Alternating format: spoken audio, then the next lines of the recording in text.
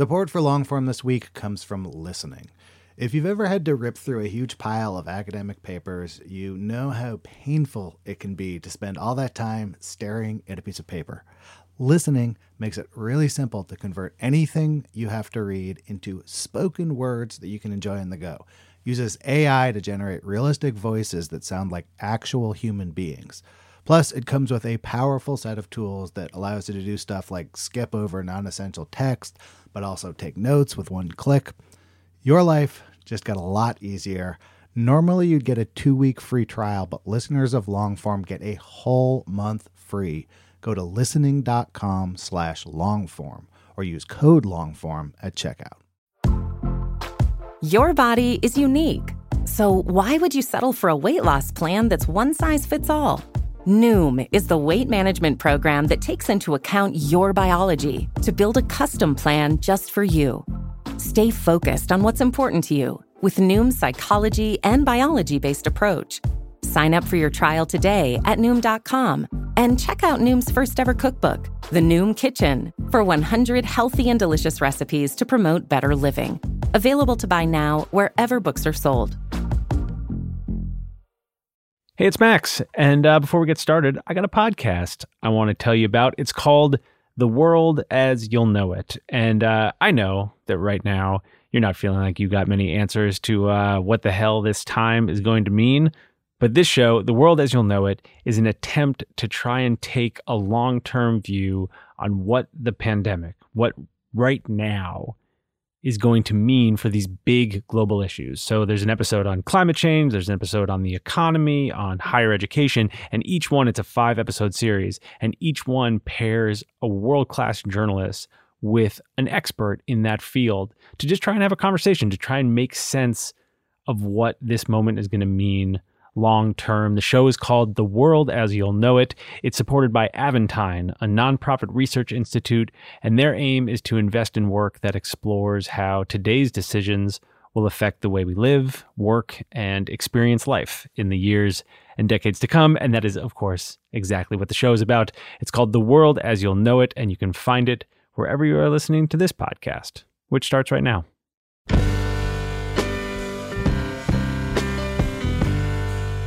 Hello and welcome to the Longform Podcast. I am your co-host, Evan Ratliff. I'm here with Max Linsky. Aaron is away today. Hey, Max. Hey, Evan. Hey, you've got a timely episode on the news.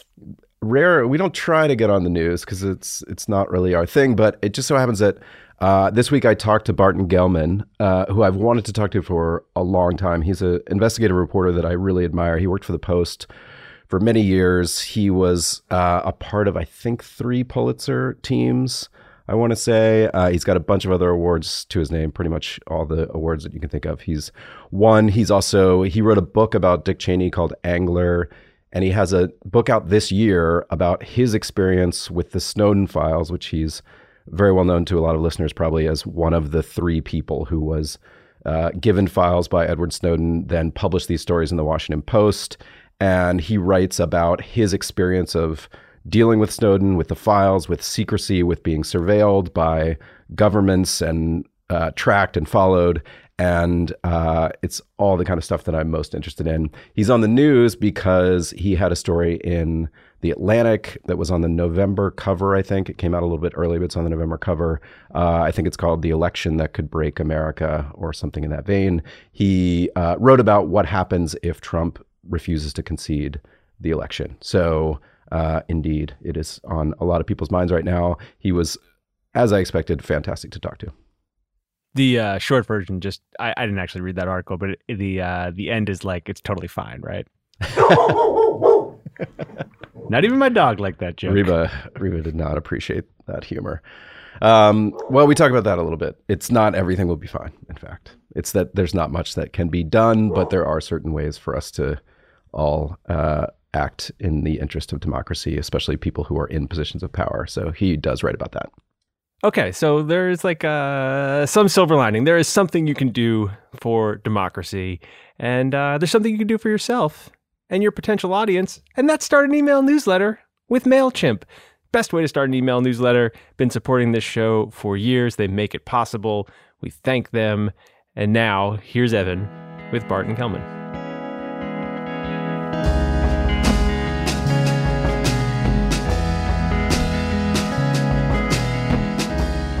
Bart, welcome to the Long Form Podcast. Thank you for having me. I appreciate you taking out the time. This is a busy time, I imagine, not least because you've got this big Atlantic story about Trump declining to concede the election, and that is very much the topic of the day on any particular day of the week. So I imagine there's a lot going on around that. Is that the case? It's been busy. That piece actually got a lot more response than I expected. Yeah. Well, I very much want to talk about it. I also want to talk about it towards the end of our conversation partly because I fear if we start talking about that, we will just talk about Trump-related things for this entire conversation. And there are other things that I am even more interested in talking about than the Trump situation.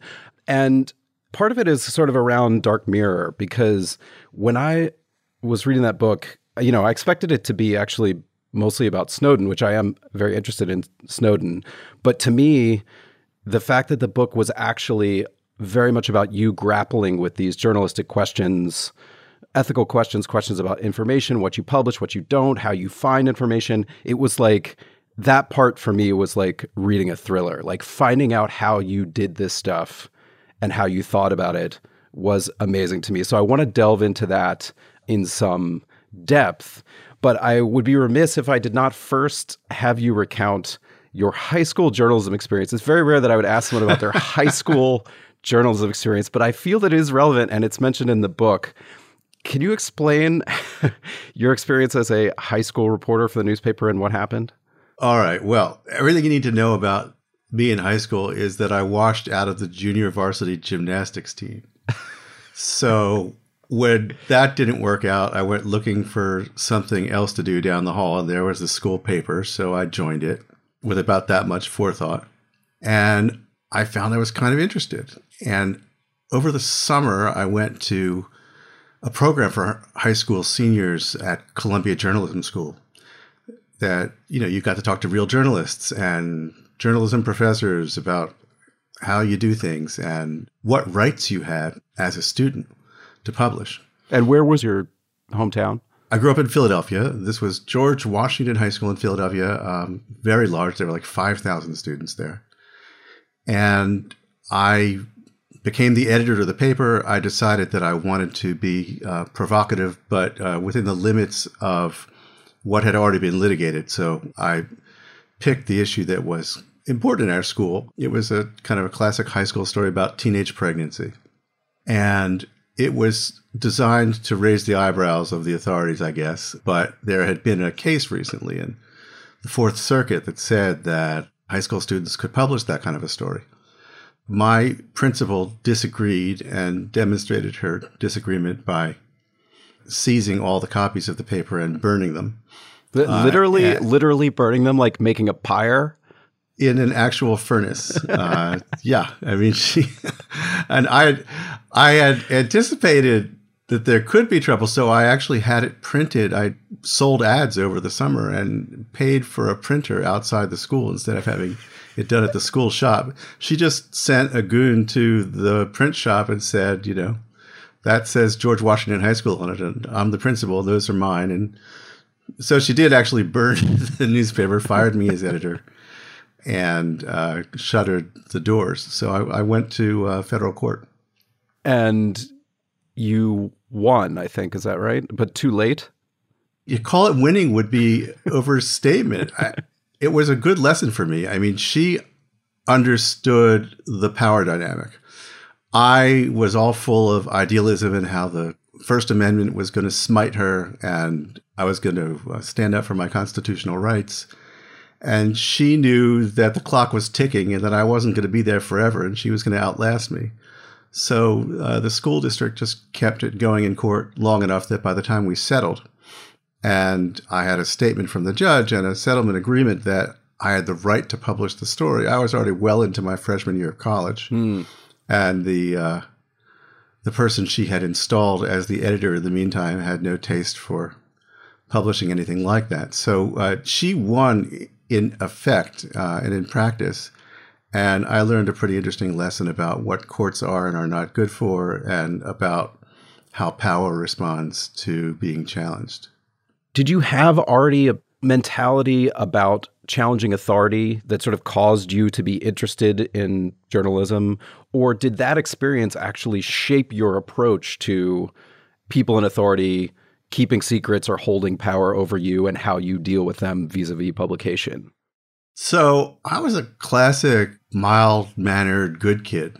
I cared about grades. I got good grades. My teachers liked me.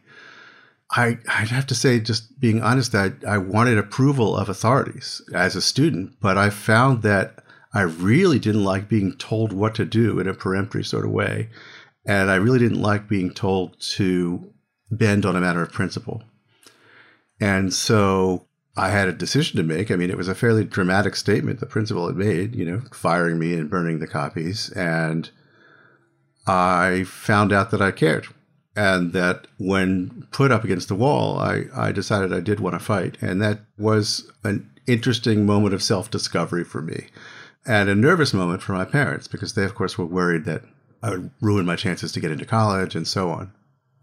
But it comes up again and again. It feels like in your career that you continually do the type of reporting that runs up against officials who at some point you have to then contact for their comment response, and they say, don't do this, don't print this, or don't print some portion of this. You have experienced that over and over again. I have. I mean, I've had a story where an important source, someone I respected and liked, said, if you publish that, I'll never speak to you again. And so far, 25 years later, he's kept his word. But it was an important story. And I have found that I have a talent for accidentally pissing people off. Well, there's certain professions where that's a terrible talent, and there's certain professions where that might actually be a useful talent. Well, look, I'm interested most in accountability and the use and abuse of power. So, I mean, like naturally, it's going to annoy people sometimes, and sometimes they take it like grown-ups, and sometimes less so. You also refer a couple times in Dark Mirror to your thesis at Princeton or Oxford and your study there where you were actually studying government secrecy. It made me curious, did you study the way the government operates and holds secrets and those type of issues with an eye towards becoming a journalist and writing about it? Or did that transition happen at some other point? Oh, I was always going to be a journalist. I mean, defining always by once I'd fully set my teeth in this experience in high school, I was lucky enough to find something I really liked and wanted to do and seemed like I was pretty good at. And I was deeply involved in my college paper, and then I was the editor of the college paper, and I did every summer internship with one or another news organization, National Journal and the New Republic and the Miami Herald. I'd been banging on the door of the Washington Post, trying to get that internship. In the first year, they told me I was a finalist. And then the second year, when I'm now editor of my college paper, they tell me I'm the fucking alternate. That's the worst. And nobody dies. And finally, it's my first year of grad school. In that summer after the first year of grad school that I get the summer internship at the Washington Post, which was amazing and showed me kind of how it was done. So when I was doing the thesis on secrecy, I was already thinking like a journalist. And when you say they showed you how it was done, what would you say were the sort of fundamentals that you didn't have that you needed to get at the Post? To me, it was all about the reporting, about how you form relationships and how you interact with people. And I had such completely opposite sort of models. I was an intern on the national desk. And so the Post internship is amazing. You write stories. If it's a front page story, you get a front page byline. And I'm in and among all these famous journalists. So I sat next to Don Oberdorfer, who was the longtime sort of just about the dean of the diplomatic correspondence.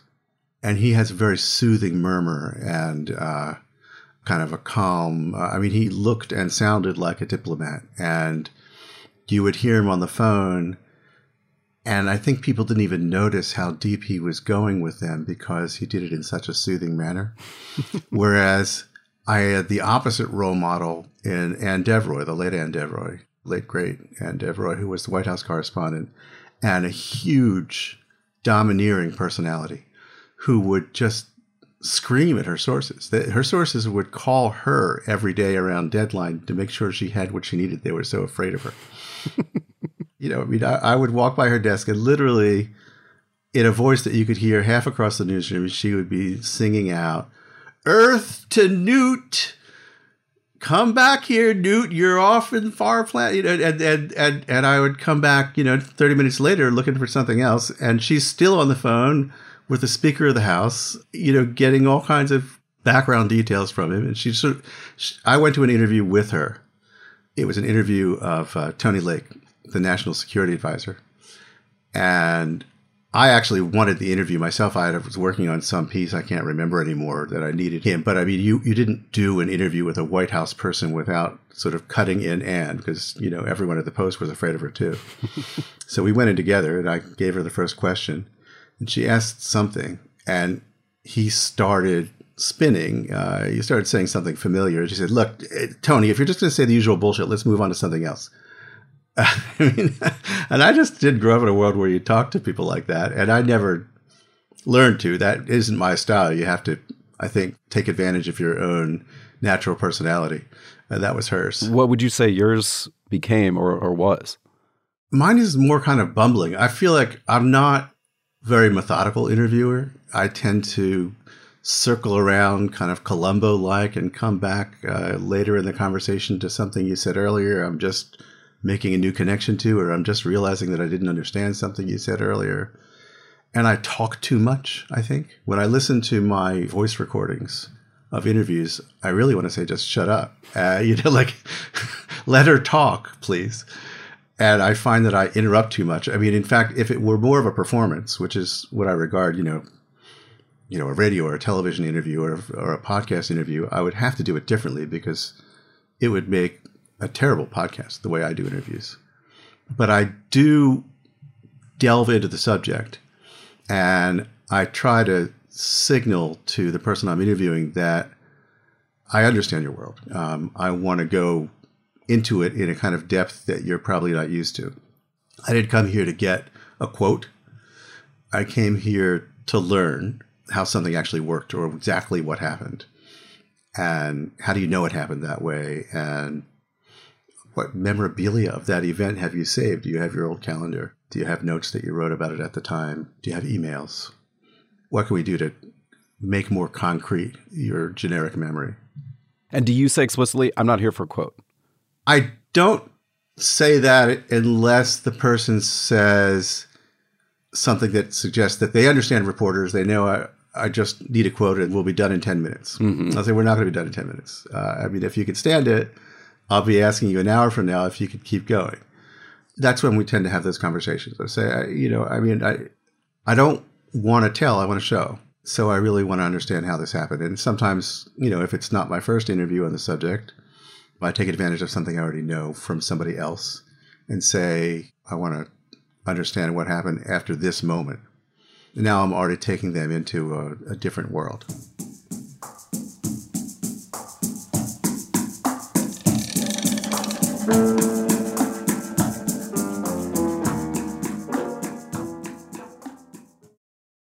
Support for Longform this week comes from listening.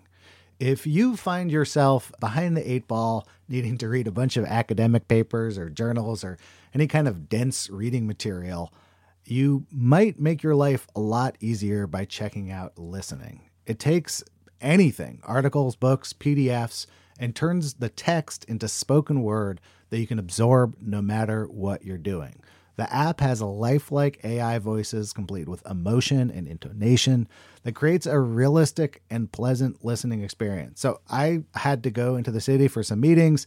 I needed to review some PDFs, threw them in there, listened to them on the way. It was both pleasant and I kind of forgot that I wasn't listening to a professionally done audiobook or something. Very quickly, The voices sounded totally natural and human to me. This listening app might just transform how you consume reading material, and you can give it a shot yourself risk-free. Now, normally you get a 2-week free trial, but listeners of Longform get a whole month free. Go to listening.com/longform or use the code longform at checkout. Listening. Your life just got a lot easier. Most weight loss programs focus on restriction and inflexible routine, which is why most diets fail. But Noom isn't a diet.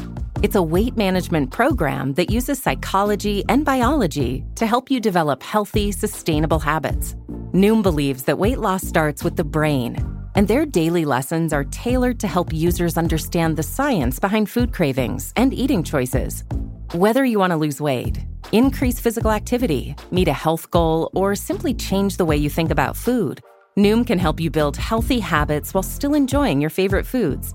Stay focused on what's important to you with Noom's psychology and biology-based approach.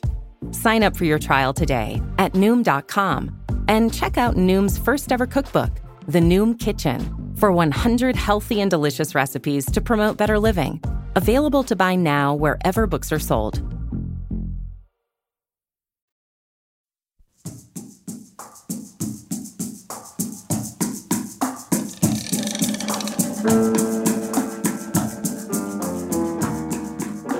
And I'm always curious about the type of work that you do where you're over and over again. I mean, beginning in, I was reading stories back to the early 90s, like first Gulf War up to like the Iraq War, terrorism. You're prying loose these government secrets in many cases. And the officials are very, very unhappy about it. In fact, in the book, you describe like the extent, how far they'll go in terms of being unhappy about. And then you have to go back, maybe not to those specific people, and try and do it again and again. Like the first process is easier for me to understand than what happens in the second time you try to do it when they already know that's what you're doing, that's what you're after. And when you go back, do you find that it helps you that you've done it before, that there are people who want to get secrets out, or that you have to sort of circle around people and kind of engineer ways for them to talk to you because they know what you're after? Well, a lot of it just has to do with the subject matter. If you're covering foreign policy or national defense or intelligence or security issues in general, everything you want to know is a secret. Everything that isn't in a press conference or congressional testimony or a news release is a secret. And the overuse of classification is one of the main variables in that environment. So I don't tell people I'm trying to get your secrets. I just say I'm trying to understand this thing that happened. I'm trying to understand, what actually is the policy on Bosnia, or what exactly happened in this firefight that I'm reconstructing, or how it is that American forces tragically killed so many other American forces in the first Gulf War in episodes of Friendly Fire. I want to reconstruct these. And it just turns out that if you're writing about that, or you're writing about weapons of mass destruction and the hunt for WMD in Iraq, you're going to run into things that are classified. I mean, for example, I went around with the weapons hunters in Iraq for about 30 days. And it was one punchline after another because they had, an intelligence lead that this was going to be a chemical weapons factory, and it turned out to be a swimming pool, or they found a document and had it translated with emergency speed because it seemed like it was really important. It had drawings of laboratory glassware and equations, and it turned out it was a high school chemistry test in Arabic, and it was a restatement of Boyle's law about the temperature and pressure of gas in an enclosed space. And the thing is, when they wrote up their report of that search that day, the report was classified secret. And as an appendix, it comes the high school chemistry test, and that's classified secret because that's just what they do. Yeah. When you report up the chain from the WMD hunting task force, you stamp it secret or above. And so Boyle's law is now somewhere in the U.S. government been stamped with a stamp that means that it would do serious damage to national security if this became public. And they're, a couple hundred years too late on that one. But I mean, so what's it like to go back to them again? They just know that that's my beat. And they're going to see me again. They're going to hear from me again. And they know that I'm trying to get it right. And if I write a story in good faith, and if it, isn't always intended to make them look bad, it's just what happened, then there's a certain amount of grudging respect that comes too. Yeah, I think that was a better articulation of what I was trying to ask, which is sort of once you have a reputation for having unearthed certain secrets that people didn't want unearthed, does that reputation preceding you to people sort of help you or hurt you? And it sounds like the answer can be either. It can be either. There are people who want to know that they're talking to someone who's capable of seeing clearly what's really going on and not just swallowing the party line. And for those people, it makes me more attractive to talk to. There are people who are worried primarily about controlling the message, and those people would rather talk to someone else. And you gave this lecture in, I think 2003, I want to say it might have been 2004 at Princeton, that you could find online, I think at the Neiman site, that's about government secrets, what to publish, what not to publish. You sort of say there's this uncomfortable equilibrium between government trying to keep secrets, journalists are trying to find them out. And at the time, you sort of described that balance as the best way to adjudicate these questions. And I'm curious, since that time and all of this Snowden work and all the reporting you've done, does that thesis still hold for you? Is that still your guiding thesis in terms of that balance? This may be a sign that my thinking is stale, but to me, that holds up pretty well as a statement of my beliefs about how secrecy does and should work. I mean, the idea is the government isn't competent to decide what we need to know in order to hold it accountable as the public, the sovereign public. So we can't leave all the secrecy decisions in the hands of government because you can't let them control what you know. But they do have a legitimate reason to keep something secret. And you can't leave it all in the hands of journalists either because we're not trained for it. We're not responsible to the public for the consequences of breaking a secret. We're not elected. And I kind of go down the list of all the institutions you might want to consider if you were looking for one omnipotent judge on secrecy. And it turns out none of them fill the role very well. And so there is an ecosystem. It's like a free market. It's government officials trying to keep secrets, reporters trying to find them out, and there's competition at the margin. And then there's also an interesting layer of cooperation at the margin because most reporters who are likely to find out interesting government secrets are also likely to go to the government and say, I know this thing. Please help me understand it in context. And implicitly, it's understood that that's the government's opportunity to say, oh, please don't publish that. Mm-hmm. So I've had lots of those conversations over the Snowden documents and over lots of things in my career before that. And they will sometimes say, don't publish any of it. And I'll say, that's not going to work. And sometimes they'll say, there's this one detail that we really care about. And I'll say, why? And when the conversation works well, there are times when the government will tell me something that I don't know off the record to explain to me why something I do know is dangerous to publish. And sometimes that's very effective. Sometimes there's something that it never occurred to me. Oh, well, in that case, no, I wouldn't want to publish that. So I can't give all the examples as clearly as I'd like to, but here's one. In the Snowden documents, we found evidence that a certain kind of surveillance had been good for listening in on terrorists and people planning terrorist attacks. And we came up with 4 names in these files, me and a researcher named Julie Tate. And I went to the CIA in this case and said, we're thinking of publishing these 4 names. These are 4 people who are already 3 cases, they're dead, and one of them is in U.S. custody. So they're no longer live threats. We can't be blowing any current operations against them. So why shouldn't we publish their names as having been surveillance targets? And they said, we don't care about these 2 names, but these other 2 names, if you were to publish them, it would become evident to others in their network that that particular channel they were using is compromised. And it would defeat ongoing operations against their partners. And that was very persuasive to me. I did not want to write stories that would blow ongoing operations. So I wanted to understand the boundary of secret intelligence in a free society. I wanted the policy decision to be debated openly. I wasn't out there to try to stop surveillance from happening.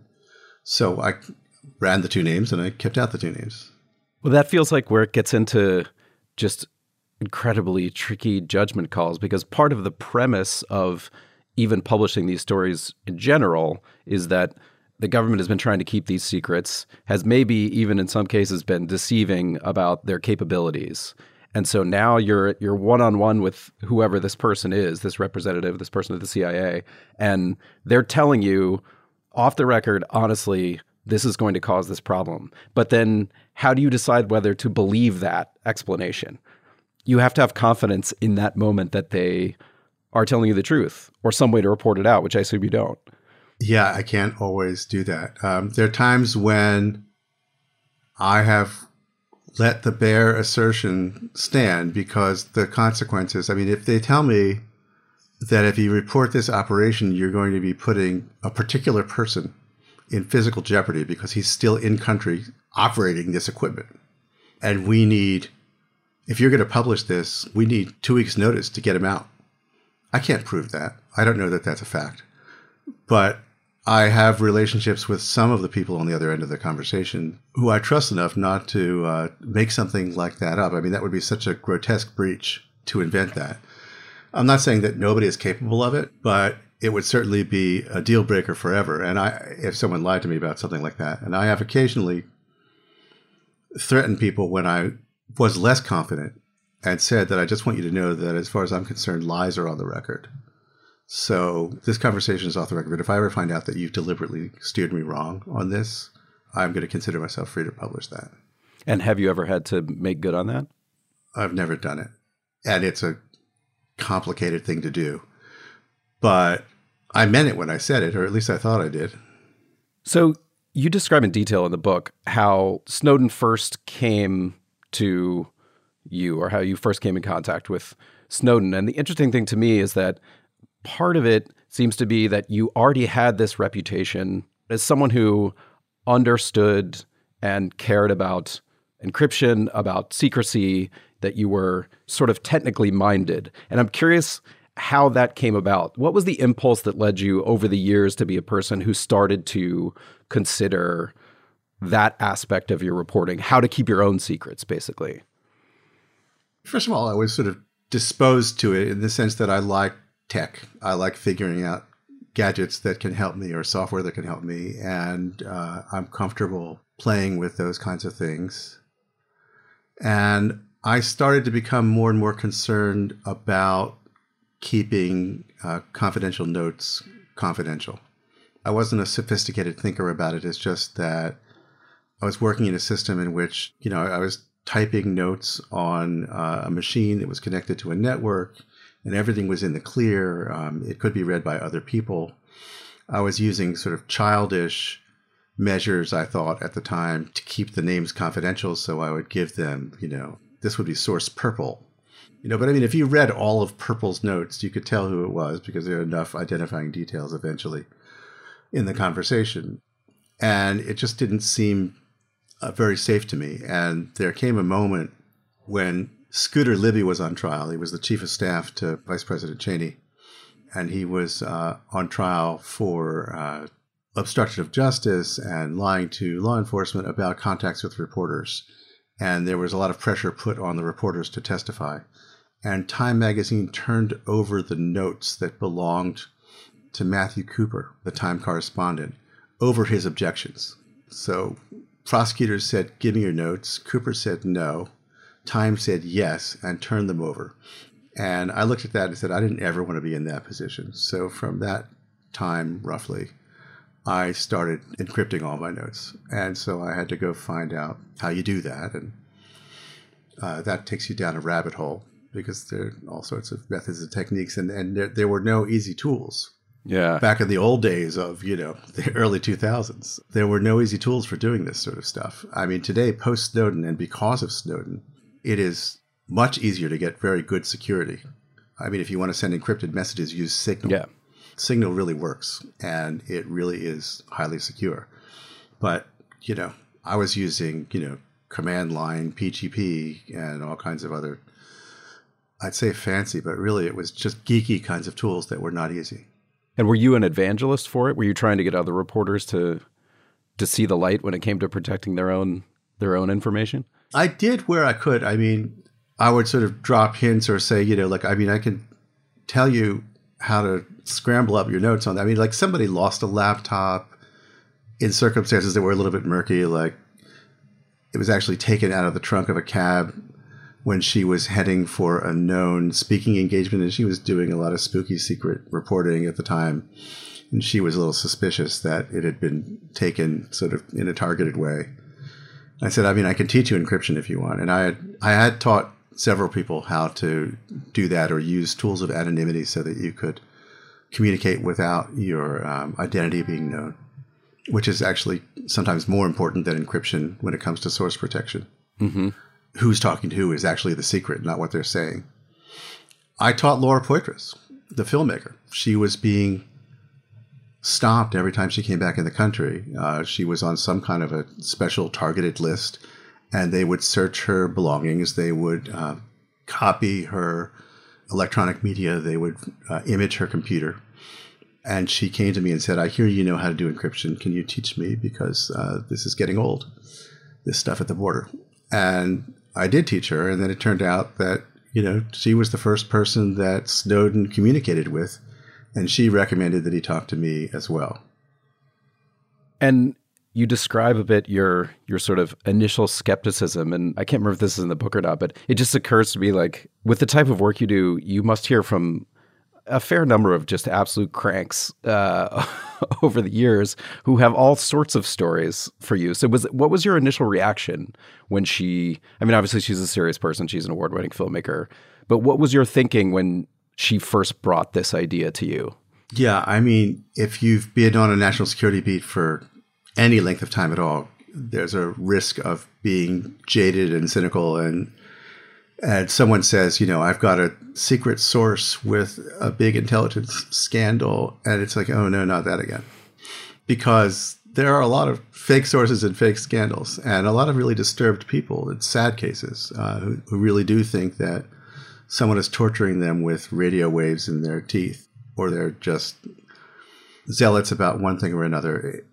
The idea that you have someone just arriving randomly in your email inbox with a really big story, it just almost never happens. I think I could say it had never happened to me quite that way.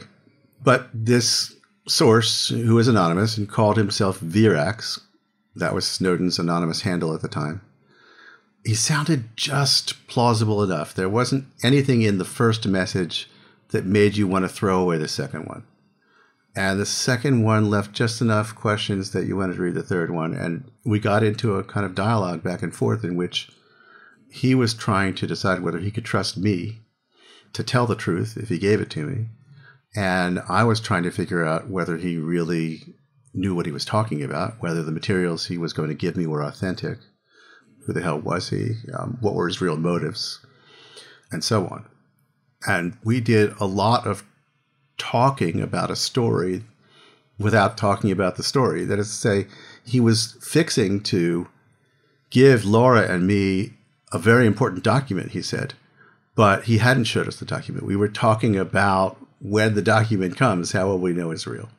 And we expended probably tens of thousands of words on this exchange back and forth before I saw the first document from Snowden.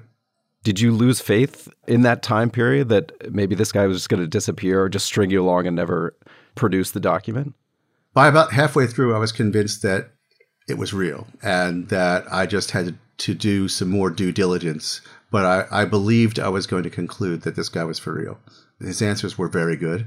I asked him obscure things that I happened to know because they were out on the edge of some story I'd already done. I had done a book on Dick Cheney and had a couple of chapters on warrantless electronic surveillance.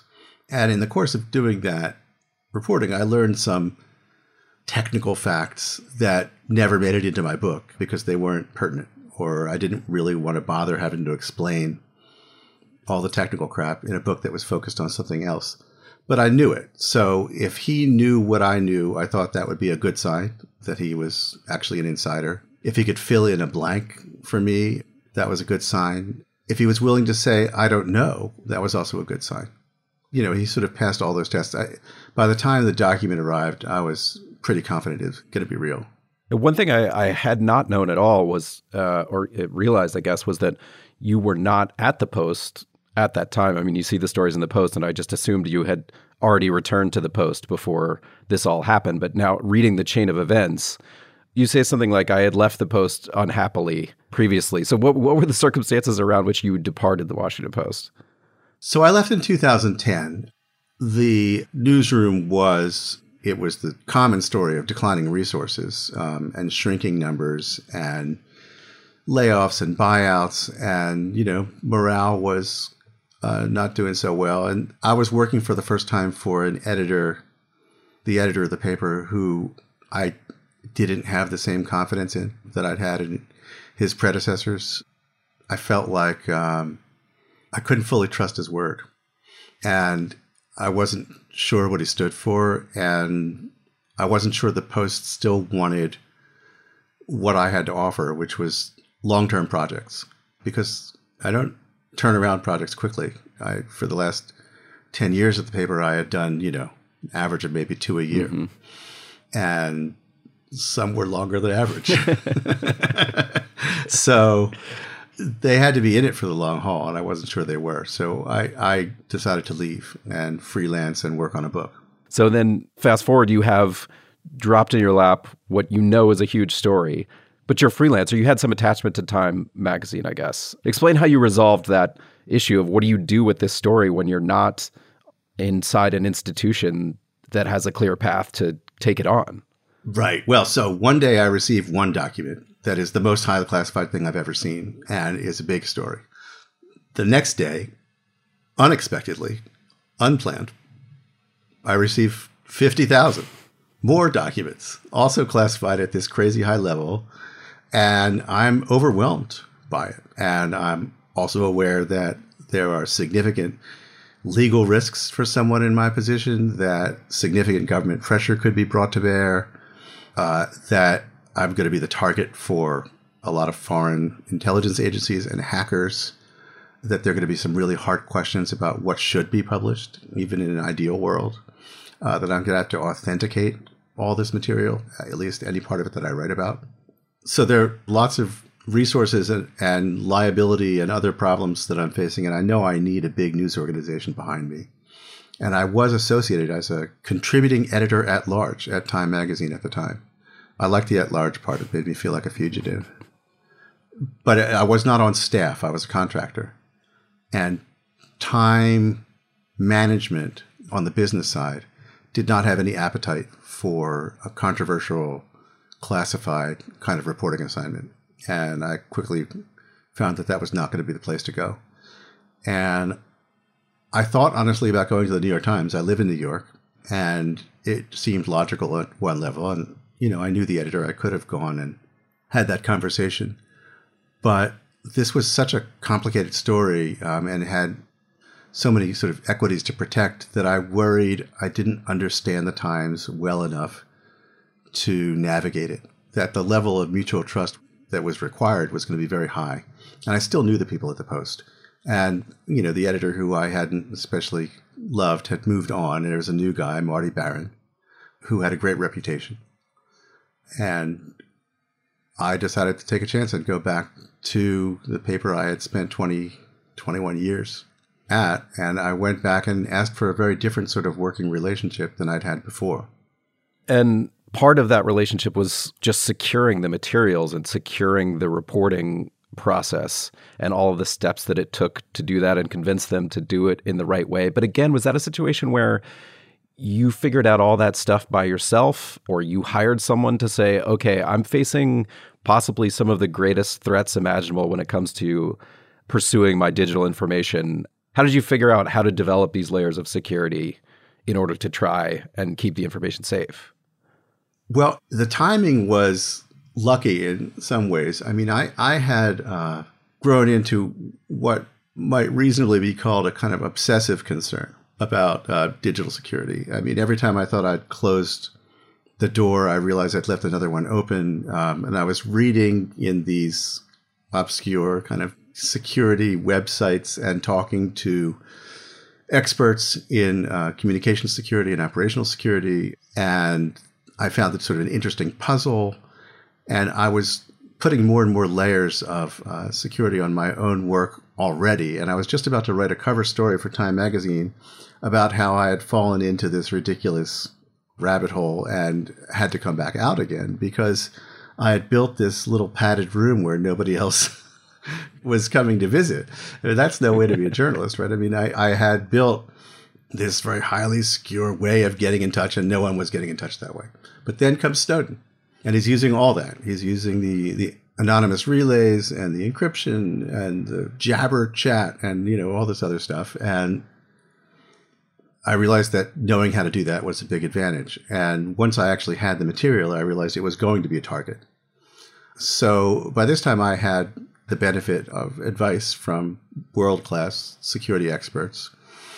And I asked for more. And Snowden himself gave me some tips about how to take care of the materials. It was in both of our interests that the original raw files not be obtained by any outside actor and not be published on the internet. He didn't want it and I didn't want it. So since I knew that sophisticated adversaries were going to try to go after it, I built layers of security. So there's a physical safe in which you put a computer that has been stripped of its communications gear. So the networking hardware, the Wi-Fi, the Ethernet, that's all been removed physically from the computer. The information on the hard drive is encrypted. The encryption key is kept on a separate physical key that's not stored in the same safe as the computer. The safe is in a room that has better than average door and door lock and video security. I went into the Washington Post after having been gone for 3 years, and I asked them to build all this and said that I was not going to share the whole archive with anybody at the paper. I was going to pull out pieces that I thought were newsworthy and interesting and then look for collaborators in the newsroom who could do the story or help with the story. And that Marty was going to have to decide whether that was okay with him because I didn't feel comfortable doing it another way. I mean, once I looked at some of the material in the documents and decided that there was no way that they should be published. I mean, if you have photos of U.S. clandestine personnel in the field in a place where no one knows they're operating, just like that's a no. There's no reason to publish that. And lots of reason not to. So once I decided there's stuff in there that no one should see, then I felt like I was obliged to keep it from my reporting colleagues as well. Like there's no reason to add more secret holders to the list. And I wasn't sure everybody was going to be quite as zealous about the security measures as I was anyway. So much of the question that you're dealing with in the book is what to publish and what not to publish, and how to confirm information that's so classified that you can't go put it in front of someone. And what's the guiding philosophy behind how you go and make those decisions and confirm what you can confirm? So I'm talking to sources and government officials and private sector people in order to understand it technically and operationally. And I'm thinking about what are the stakes here. So, I mean, if it is a program that is collecting all the phone calls of all Americans and sorting through them and creating networks and databases of who's talking to who in America, this is the citizens of the government that's doing this in secret. And if you're lying about it, that's a pretty easy call. That's a story. So, I mean, if it implicated the privacy of Americans, I privileged that as a story above spying on foreigners, because spying on foreigners is what you expect a spy agency to do. And foreigners have a different relationship with our government than we do. And if there were sort of big public policy questions or boundary questions, should they be allowed to do this or that? That seemed important to me. If it was, here's just for the sake of saying it, the technology they're using, or here's a thing they could do that nobody knows they can do, and now that you say they could do it, then it won't be as useful anymore. I mean, there were some easy calls on the other side. There were some hard ones where there was an important public policy question, but there really were stakes for the operation itself. I mean, I decided that it can't be enough to stop a story that you would do some damage to intelligence collection. that by itself is not enough reason to say that there can't ever be a story under any circumstances about that thing.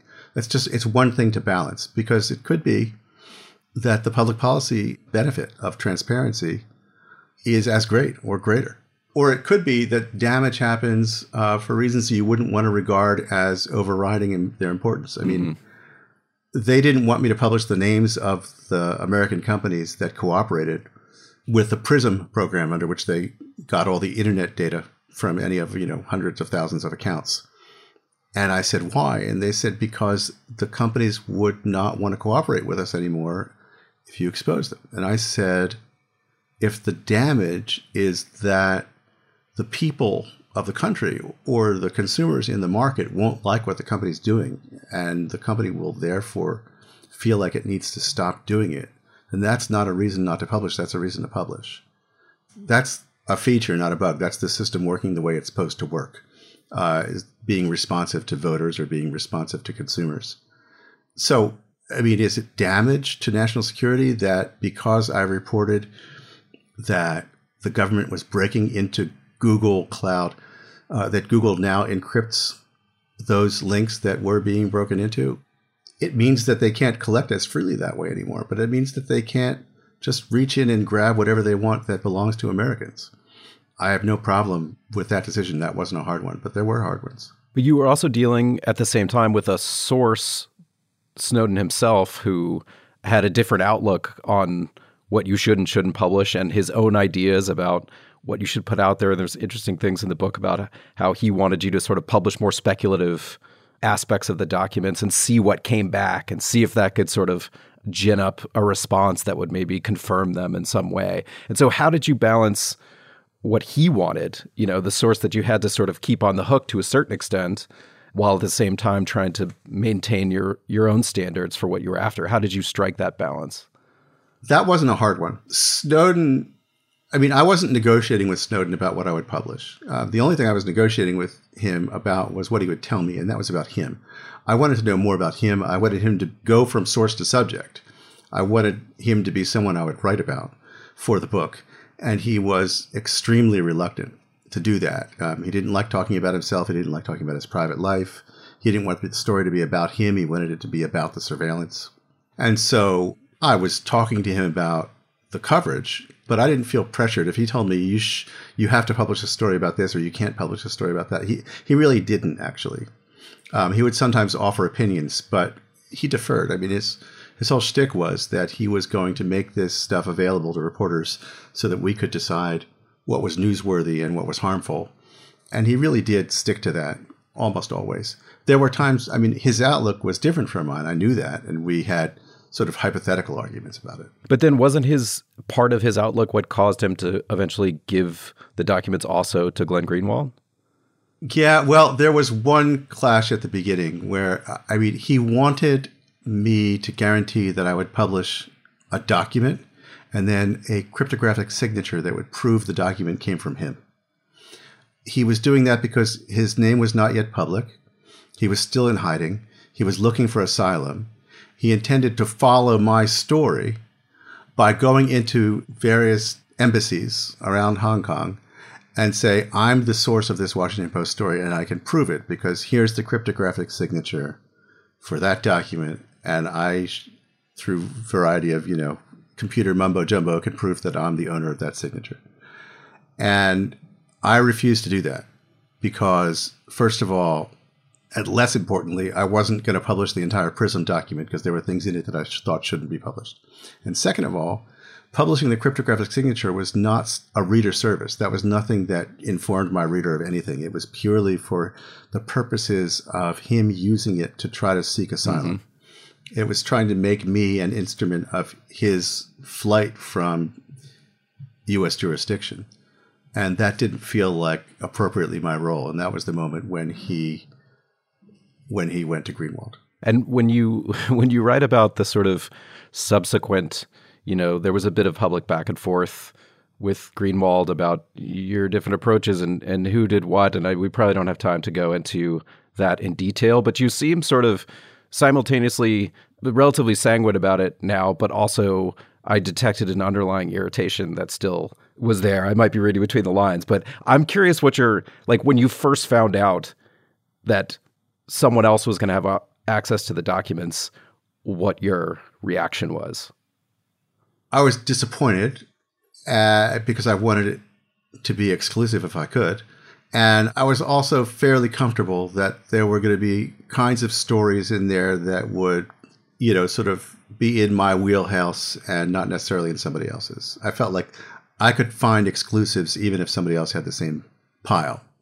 The thing Greenwald was just, his need to maintain publicly that, he was in it from the beginning, that he was the only one with the nerve to take on the government, that only Glenn Greenwald had the courage and the fortitude and the willingness to be in counterpoint to government power. And I just got tired of the rhetoric. Also, I mean, you discover in the Snowden documents that you've been referred for criminal prosecution in the past for stories that you've done. And then obviously there's all sorts of potential legal threats hanging over your work around the Snowden documents. And I was interested in what kind of sort of personal toll that takes on you. Is that something that you try and just completely set aside? Is that something that you make sort of contingencies for? If I get arrested, if they show up, if there's a raid, how much does that affect your life, the knowledge that is out there? I found that thinking about things like that too much wasn't good for me. It's in the category of things you don't have much control over. I should correct, I was not referred for prosecution. My stories were referred for criminal investigation, right, okay. And the prosecution would be much more likely to have been of my sources than of me. There is always an available theory of prosecution under which the journalist can be prosecuted under the Espionage Act. The U.S. government, at the time I was doing the Snowden story, had never tried that. They're trying it now with Julian Assange.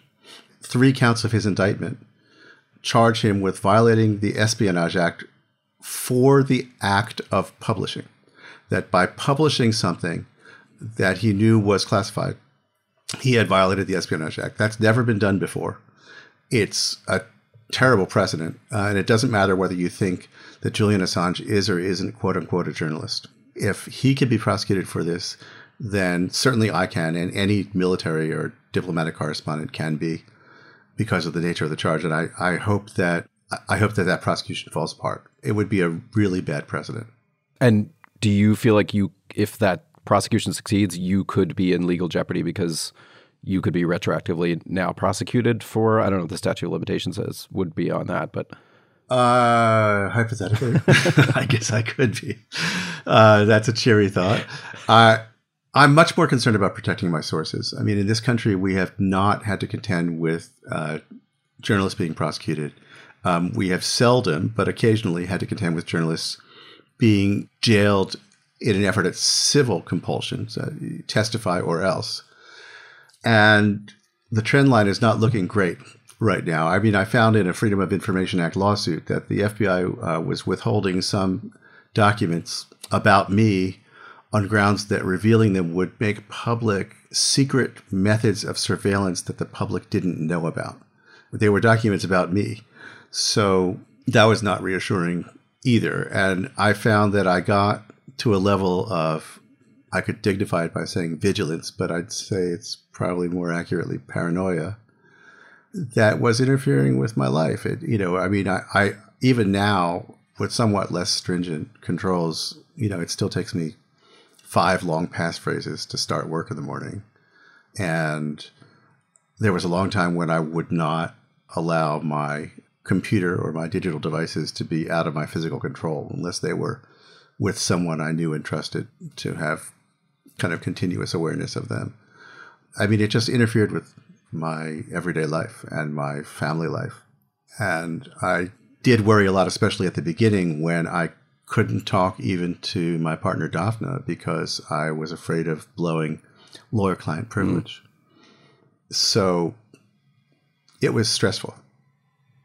Well, in a strange way, I feel like that brings us to Trump, because one of the things that's fascinating in the book is that, of course, the same characters at the NSA and elsewhere who refer to you as a quote unquote accomplice of Snowden, or sort of offhandedly refer to you as an agent as opposed to a journalist.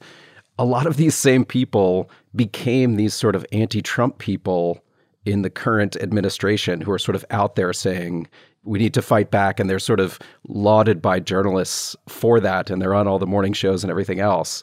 And I'm curious, you do ask some of them, like, have you talked to them about how they might have changed their views towards you now that Trump is the president and now that they seem to be afraid of how the government's power might be wielded in secret? Yes, I have all these interviews in the book, and I recreate these scenes of conversations with people like James Clapper, who was the director of national intelligence. And he was one of the people who had called me an accomplice of Snowden, which has legal meaning and not helpful to me. And he said that in testimony before the Senate that was in his formal testimony with the pre-written remarks. And I found it quite daunting, to be honest. And here I am sitting down and he's eating his egg white omelet and chatting with me about it.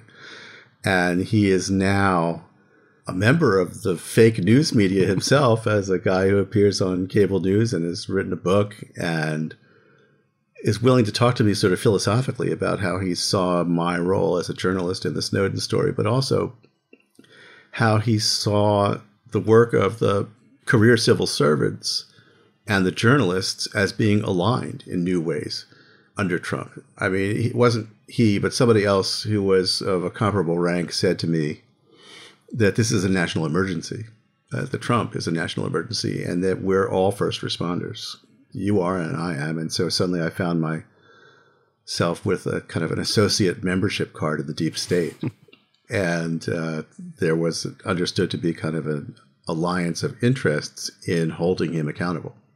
And where did the idea for the story about Trump not conceding the election, where did that emerge from? Was that, you talked a long time ago about sort of hypothesis-driven reporting that you do. Was that a hypothesis that came to you and you thought, I'll pursue it? Or did someone bring that to you? Or was it just sort of in the air?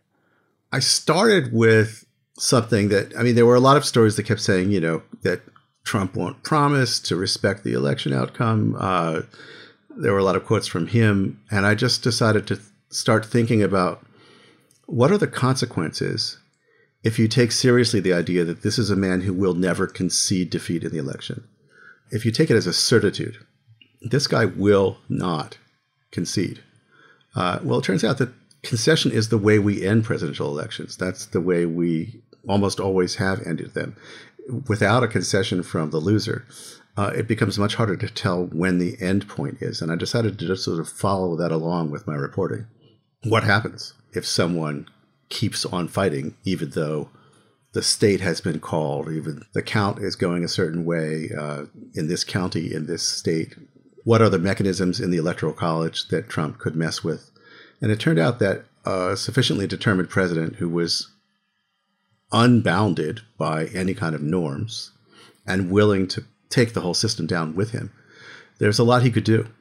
And some of it I established he was already thinking about doing. And so that's what turned it from a conjectural essay into a reported story.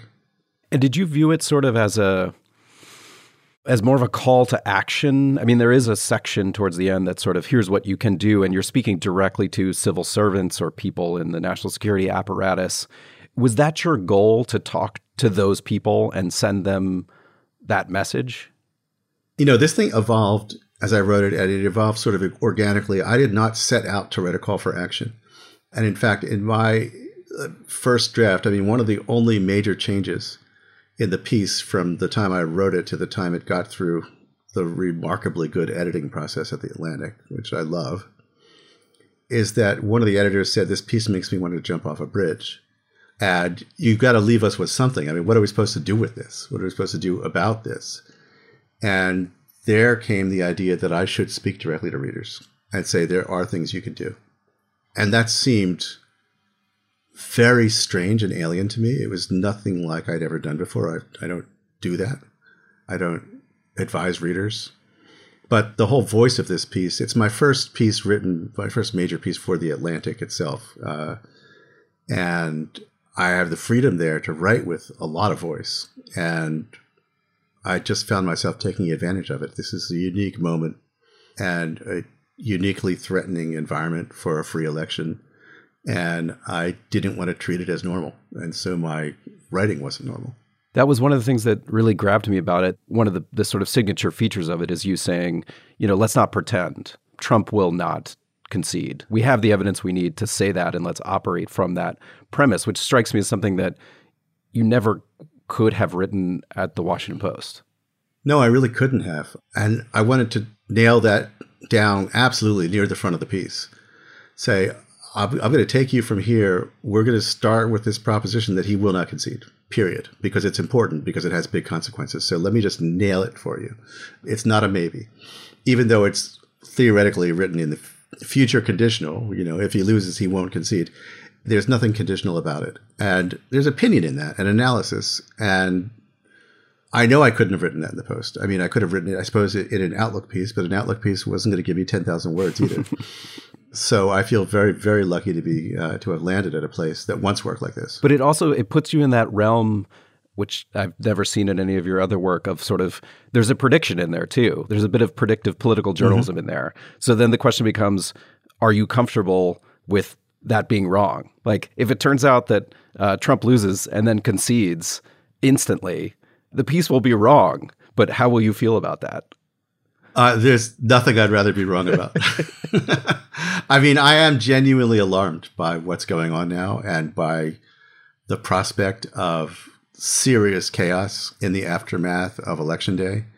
And if it all goes reasonably smoothly, I'll be quite relieved as a citizen and perfectly happy to eat crow. All right, last question. The piece is also, as we were saying at the very beginning, it's gotten sucked up into the national dialogue around this question, a question that comes up at every debate, a question that comes up every day in the news. Will Trump concede? Will Trump commit to a peaceful transfer of power? And I know you've had plenty of stories that have gotten into the national conversation like that. But I'm wondering how that feels in this moment to be part of that. Is it overwhelming? Is it gratifying? What's the feeling when something gets played up this big and it's this central to what a lot of people would say is the future of the country? So I've had more impact with this piece unexpectedly to me than almost anything I've ever done. It's been talked about everywhere, and I've done a lot of TV and radio and podcasts, and I didn't expect that because I just didn't really know what I had in this piece, and I think there was a big element of luck to it. I'm actually thrilled by it. I'm quite gratified. I'm not going to pretend otherwise. I spent the first 3 years of the Trump presidency on the outside looking in. As a news consumer, I couldn't take my eyes off the story, and I felt it was the most important thing in the world, what he was doing to the country. And I was busy writing essentially a history with the Snowden book. And the first chance I got, I just wanted to get at this biggest story of our time, this president and what he's done to the country. And I was thrilled to have this as my subject and thrilled to see some impact of what it did. Well, let's hope you're wrong, though. I'm sorry to say. Amen to that. Well, Bart, thank you so much. I really, really appreciate it. Take care. It's been a great conversation.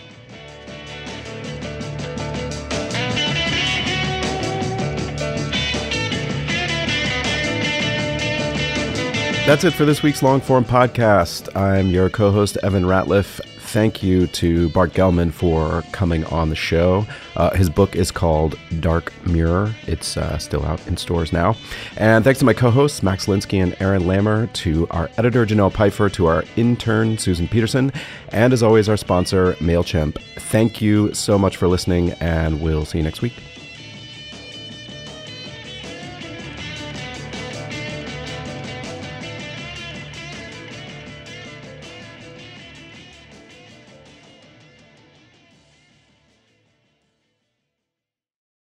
Support for Longform this week came from Listening. Listening makes it easy to convert written text to pleasant audio tracks that you can take in no matter what you're doing.